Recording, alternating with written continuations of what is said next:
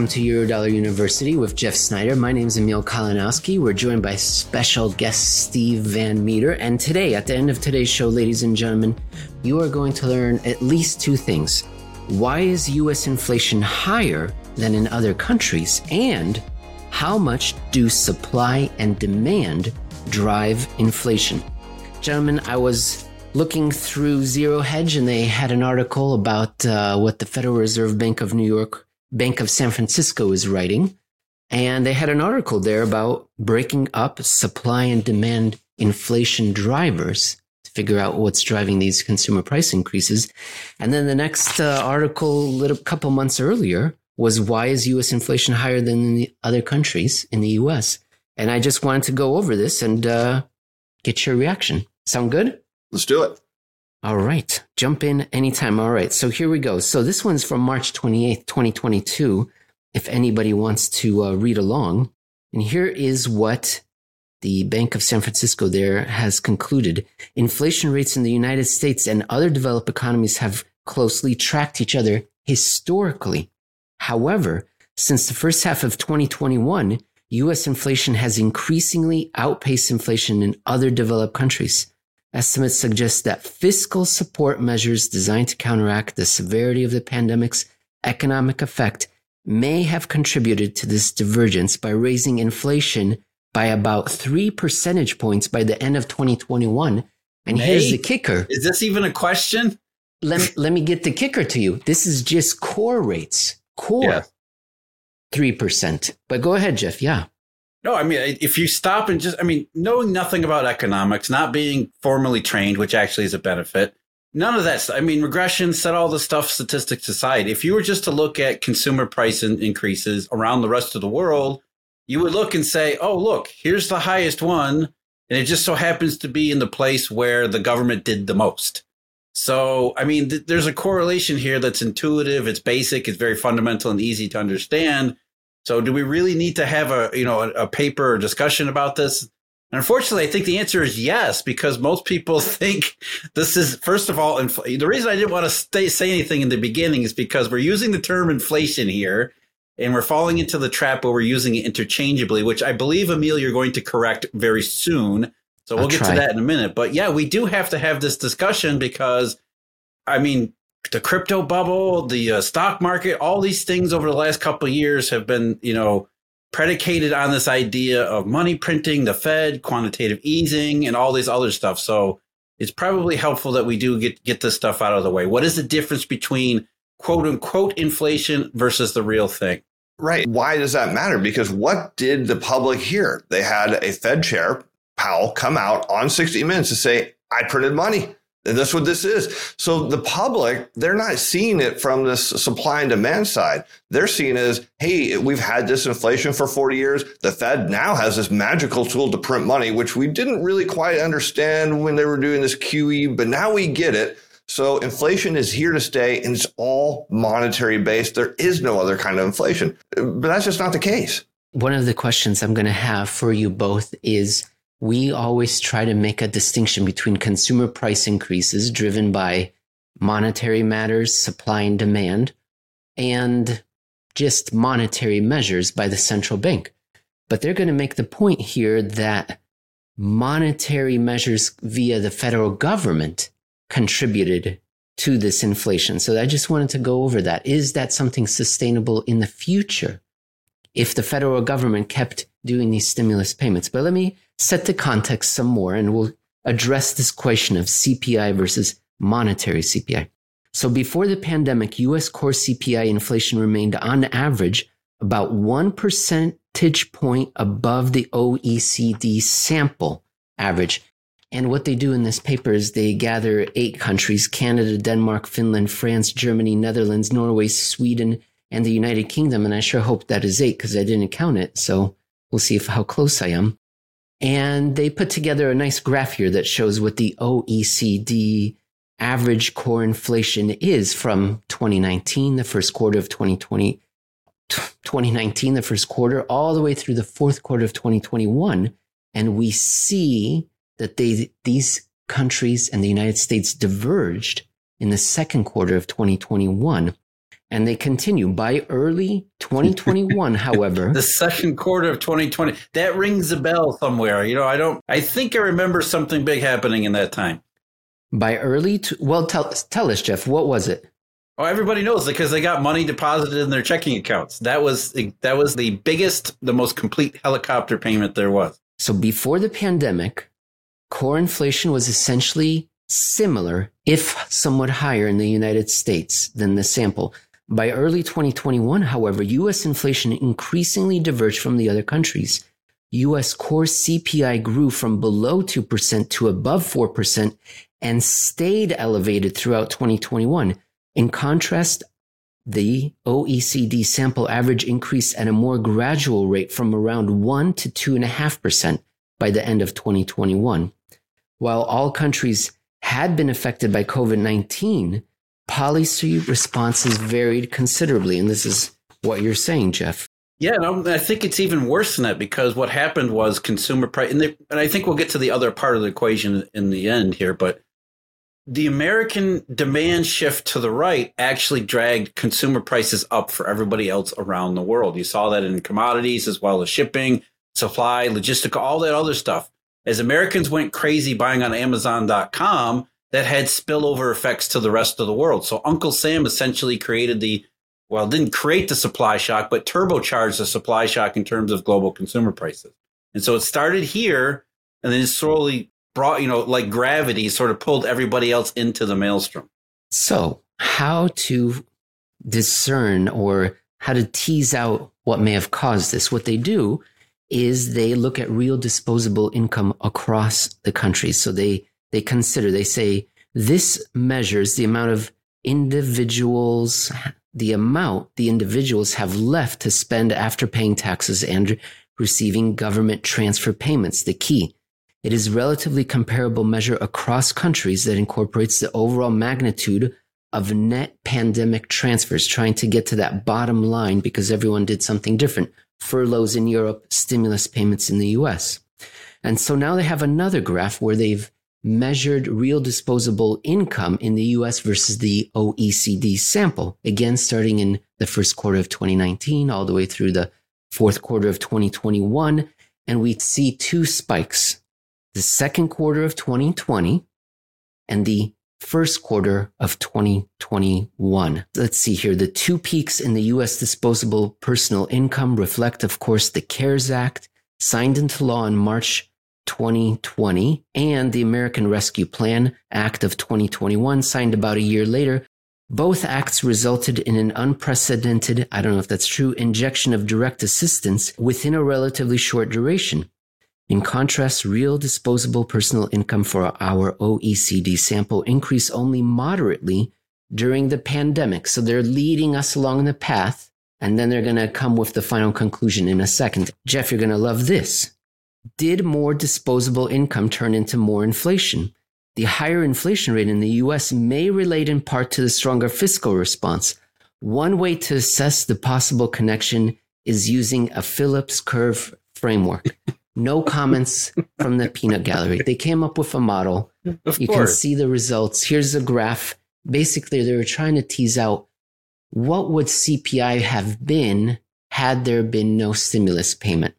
Yeah, but here's the thing. Here's the whole thing, Emil. Yes. It's not just the government's intervention. That's only part of the equation. Had there not been the COVID pandemic, had there not been the supply bottlenecks and the logistical problems, would consumer prices have accelerated as much as they did? I think the answer is probably no. I think the supply part of it explains consumer prices more than the government the shift in demand did. And I think that's we're conflating two different factors here. And I don't know if the paper controlled for those factors or even attempted to control for those factors. And I think we have to go to the other paper to get to that, to answer that question. But I think that's really the spoiler here, is that it's more of a supply driven consumer price effect, a transitory supply shock, if you will. Forgive me for using that term. Than it is directly about the government throwing cash at the economy. And I think that's the difference between the two spikes that you're talking about, Emil. We didn't get a consumer price result in the first one, the CARES Act in 2020. Remember consumer prices rebounded from the mildly deflationary global financial crisis number 2, but then by the end of the year, they were starting to decelerate all over again. And it wasn't until the second one in 2021 that consumer prices really started to react, which is when demand and supply imbalance was at its greatest point. Yeah, because I want to look at why did this happen? Because this isn't the first time the government's given people money before. Now, the size and scope, that's a different story. But if we go back in history where we've seen these one-time, tax refunds, how did the economy react and how did people spend it? They actually paid off their debt. And that was pretty interesting. Not as much of it as we wanted went back into the economy and it was saved or used for debt pay down. So now let's fast forward to what happens here. We actually shut down the entire global economy and people are sent home. And not only are they sent home, from an insurance perspective, we actually give them more than their income was. And you think about insuring your home or your car. And let's say I was going to do that because I knew this big storm was going to blow through and potentially, blow my house down, wreck my car. And I called my insurance agent and I said, look, I want to insure these things for 10 times their actual value. They laugh at me. We can't do that. We can insure up to, the replacement value. Well, the government didn't insure people and their businesses to replacement value. They went beyond that. And so all this money started flooding into the equity market because people had excess money. Stocks screamed higher. And people that, either were at retirement or maybe pretty close to retirement, when that market surged higher, they were like, hey, you know what? All of a sudden, I don't have to work anymore. And so we have these highly skilled older workers that were really efficient at their job say, hey, you know what? Man, my 401k just went up by 30% and I got all this stimulus money. I'm going to go home. And now all of a sudden we really get to the supply issue here is employers, they didn't have the raw materials they needed because the economy was slowed down. They didn't have the workforce they wanted. And all of a sudden, this whole thing just ground to a halt. And we're still digging out of that mess. So we have to take this from a supply side factor and say, this is completely different than what we've seen before. We're definitely going to be addressing supply and demand and which contributed more, which is contributing more at the present in the second paper. So you're both right to hone in on that. Just to summarize the conclusion here, at the end, Jeff, you were right about that there was a spike in disposable income in 2020, but there was, relative to the OECD sample, but there was an inflation. And in this chart here, the third chart we're looking at, they calculate using their model with the Phillips curve that there would have been a drastic collapse in reported CPI at the end of 2020 compared to where we were, which was just steady inflation compared to the previous year. And then they showed another somewhat much less drastic fall in estimated CPI in the first half of 2021 had there been no stimulus. But let us move on to how you break up the supply versus demand. But again, the point is here, they're saying 3 percentage points extra in the core inflation rate relative to other countries in the United States because of these stimulus payments. A couple months later, June, we've got another report from the same bank, Federal Reserve Bank of San Francisco. And here is what the analysis highlights, which is that both supply and demand factors are responsible for the current elevated inflation levels. Supply factors explain about half of the difference between the current 12-month PCE inflation and pre-pandemic inflation levels, and the effects appear to be rising more recently. Demand factors are responsible for about a third of the difference, and those effects appear to be diminishing more recently. The remainder is due to factors that cannot definitively be labeled as supply or demand. The large impact of supply factors implies inflationary pressures will not completely subside until labor shortages, production constraints, and shipping delays are resolved. Any thoughts there before I continue? Yeah, I think that they're a little bit premature in their conclusions here. And I know this gets back to you last week making me try to make a prediction here about how inflation or how consumer prices are going to, how the downside of transitory is going to play out. And I think, Emil, you would more agree with the paper that there's more of a gradual deceleration here because of these supply factors. And I think people could see that. I mean, there's definitely a case to be made for that. Whereas, Steve, you're more of the, hey, it might be gradual and then all at once kind of a deceleration, which I might lean toward that view because I think you have to look at some of these, like the demand factors. Supply is definitely going to be a problem for a long time. But as we see in markets, demand can be nonlinear and it could be discontinuous, where demand kind of decelerates a little bit and then all of a sudden it just falls off a cliff. And we don't know that point it actually happens. So, again, this is the problem with econometrics and economic studies. They're examining this in a ceteris paribus environment, saying if nothing else changes, we would expect this to happen. And so, there's two parts of this discussion is what does it mean going forward versus what actually happened? And what actually happened, I think, I don't think, do we argue, do we want to split hairs and say half was supply, a third was demand? I mean, that's a reasonable conclusion. That's relatively reasonable estimates. And I think that, again, going back to what we just said, which is it's not just the government's payments that cause the consumer prices to spike. There is a heavy dose of the supply bottlenecks that are really responsible for what happened in consumer prices. And I look at it a little bit differently. And I think that those things are, even though they're going to be around for a while, their impact on consumer prices, I think, is the opposite of what the conclusion they come to, which is, the economy adjusts to them and eventually over time it overcomes those deficiencies. So in the two sort of questions we have here is, what happened and then what does that mean going forward? I think the what happened part, yes, mostly about the supply side. And then what does that mean going forward? That's really more of a question about demand in my mind. Right. And where do we see demand right now? And that's what's interesting, because here we have this academic paper of academics trying to figure out how this all happened. In reality, it happened. We can go back and look at that later. What we need to see is what's about to happen. In the second quarter, what do we hear from corporations?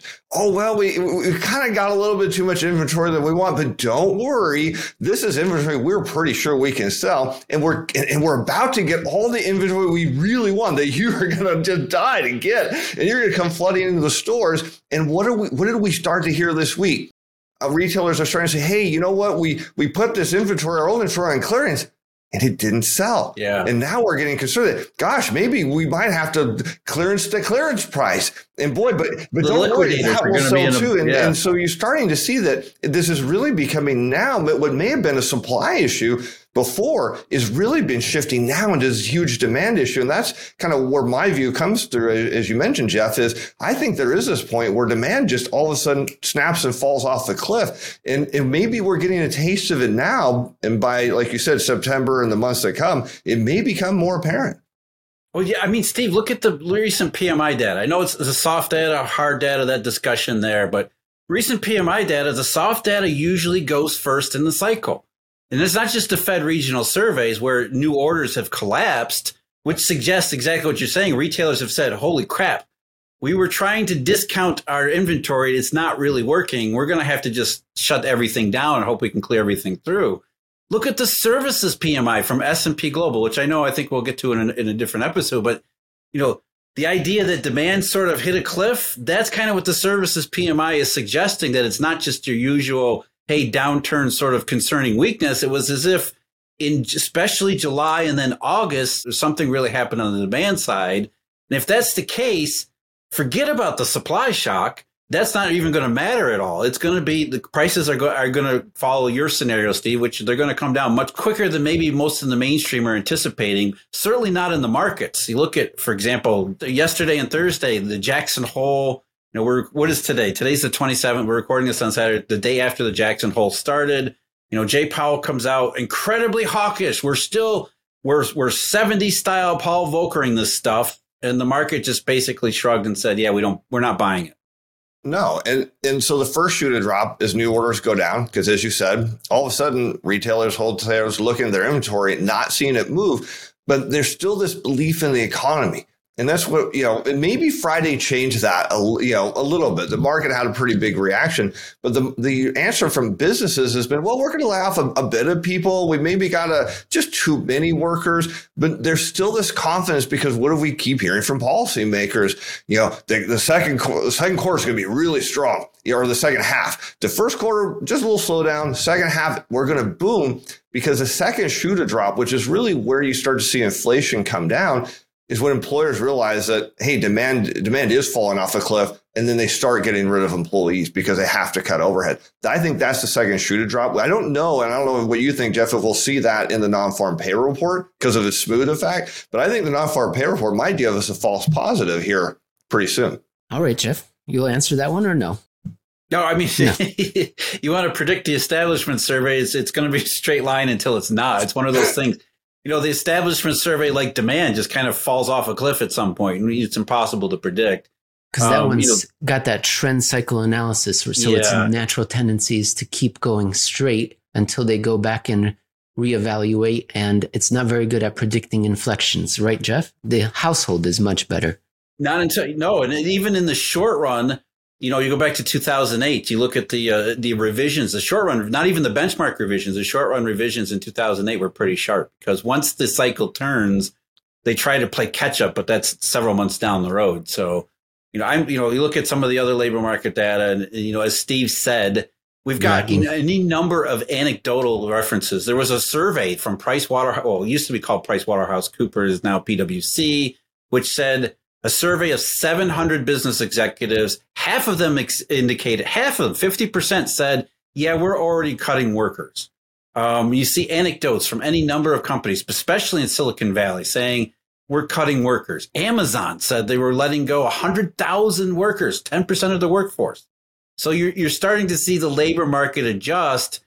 And rather than what Jay Powell says about a strong second half of the labor market's good, they're always looking backwards, not forward, where companies are looking forward, not backwards. And you see this mismatch where Powell is thinking inflation is going to be a problem when it's not even inflation, whereas companies are already seeing demand is softening, inventory, all sorts of business investment problems. We saw the GDP numbers. The second half is setting up already to be worse than certainly the Fed is expecting. And then you add in labor market uncertainty. You don't even need layoffs. You just some labor market uncertainty, and suddenly consumers pull back, which I think explains the S&P Global Services and Composite PMI, which is consumers are already starting to get scared, which we knew from the consumer sentiment that is record lows and things like that. So there is a toxic stew here that isn't just now being put together. It's been stewed up for quite some time, and it just. Where is the good stuff? Where is, other than the unemployment rate in the establishment survey, everything continues to point in the same direction. And it's the same direction that the markets have been plotting out. By markets, I don't mean stocks.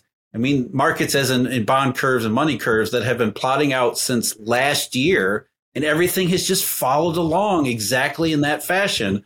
Every chance for a deviation, every chance to get out of it. Nope, we just keep going in the same direction. And so when you see the curves as inverted as they are, you kind of have to expect all of these other not just one shoe to drop. There's a lot of them that are about to drop.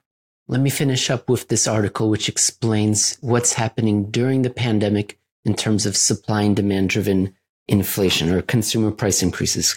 Quote, the decline in inflation at the onset of the pandemic was driven by a decrease in demand factors, while the surge in inflation in March 2021 was mainly due to the increase in demand-driven factors. During this period, the economy began to reopen from pandemic-related public health policies. The American Rescue Plan, enacted in March 2021, further stimulated demand factors. These factors began to slow in the summer of 2021. They blame it on with an increase in COVID-19 infections associated with the Delta variant, but demand reemerged in the fall as the Delta wave subsided. I would say it's because the subsidies stopped. Okay, now supply. Yeah, but no, I mean, just sorry to interrupt, but not only that, you have to remember that the Delta wave introduced another set of supply impediments too. That's why you saw consumer prices accelerate in September and into October after they had started to decelerate already, because the big shutdowns, not just in the US, but mostly around the rest of the world, the reaction to the Delta wave, it made all the supply problems before that much worse. And so as that inventory rush, primarily from the US, but also from other places around the world, the second half of last year, you had turbocharged supply restrictions at the same time as, everything else was going on, which meant, pandemic policies, whatever else. That's really where consumer prices accelerated the most. It wasn't the demand part of it. It was the doubling down on the supply part of it. I believe the Bank of San Francisco agrees with you, Jeff. They were saying that was the demand driving the inflation early on before petering off at the end. Now, they blame it on the Delta variant coming in and people getting scared. I blame it on there not being more stimulus, which created the demand in the first place, in my opinion. But then they come back and they say that they, quote unquote, agree with Jeff Snyder, handsome co-host of the Eurodollar University podcast, because supply factors began to arise in April 2021, indicating a slightly delayed response from the economic reopening. Supply-driven inflation has remained elevated since then and has accelerated more recently. This acceleration is attributable to the food and energy supply disruptions, including those associated with the invasion of Ukraine. And here's their conclusion. Because supply shocks raise prices and suppress economic activity, the prevalence of supply-related factors raises the risk of entering a period of low growth and elevated inflation levels. This risk depends crucially on how long labor shortages and global supply disruptions persist. I thought these two articles were very helpful, very educational, that helped explain why CPI was so high in the United States, the timing, the sequencing. I'll let you both guess how many times these articles mentioned either credit, money, bank reserves, QE. Now, add them all. Take your time. Take your time. And how many? Zero is correct. Yeah. Zero. Supply, demand, stimulus. But you can see the problem with them, though, is that especially the second study, which was, I mean, I think probably better than the first, but even though they're still saying that, oh, the supply problems are going to be a problem for a long period of time, but they're assuming that we're not going to run into a demand shock. They're just simply saying that if everything stays the way that the mainstream econometric models say, then we're going to have elevated consumer prices because we still have logistical problems and everybody's going to have to pay up. But that's not how the world works. And historically speaking, if you correctly identify a supply shock, you should correctly identify what comes at the end of the supply shock, which is a demand downdraft and therefore recession, which rebalances everything. Consumer prices don't necessarily go back to where they started, but they at least do stop increasing. So it's not like we're going to go back to 2020 prices again. I mean, some commodities maybe, but they will probably stop rising at any appreciable rate at some point. And I think, again, I lean more towards Steve's view than your view, Emil, that if we do get a sharp demand response at some point, then that will probably be sooner rather than later. Well, okay. Well, in my defense, I said that I didn't factor that in. I said, of course, if we do have a demand response, definitely I agree with Steve. But I don't know when or if that speed bump pothole is ahead of us, when we're going to run into it. All right, Steve, you take us out of here. Get us out of this show. Yeah, I think Jeff just made a very, very strong prediction here. Probably one of the strongest predictions I've ever heard, that we're going to enter a global recession, demand-led global recession. So at least that's how I took it. That's not my prediction, though. I'm getting that from the marketplace. The market is telling me what I should be thinking. And the market has been saying, as we said, from the very beginning, even the beginning of the supply shock, that's why the curves never steepened out, even as CPIs went up, because the market was saying, we know how this ends. It doesn't end in secular inflation. There's no commodity super cycle. This is not a secular inflationary trend. It's a supply shock. And at some point, it's going to look like all the rest of the supply shocks, which is a rebalancing of demand through recession, which is why the curves have only gotten more and more inverted, which is more and more market confidence in this scenario. So, yes, we know this. Thank you, San Francisco Fed. We knew it was the supply shock, but now we have some quantitative proof for it. All right, gentlemen, I appreciate it. Ladies and gentlemen, you can follow up and get more of Steve and Jeff's work in the show notes. And of course, on screen, we're showing their Twitter handles and websites. So follow up with them there. Thank you. And I will talk to you all next week.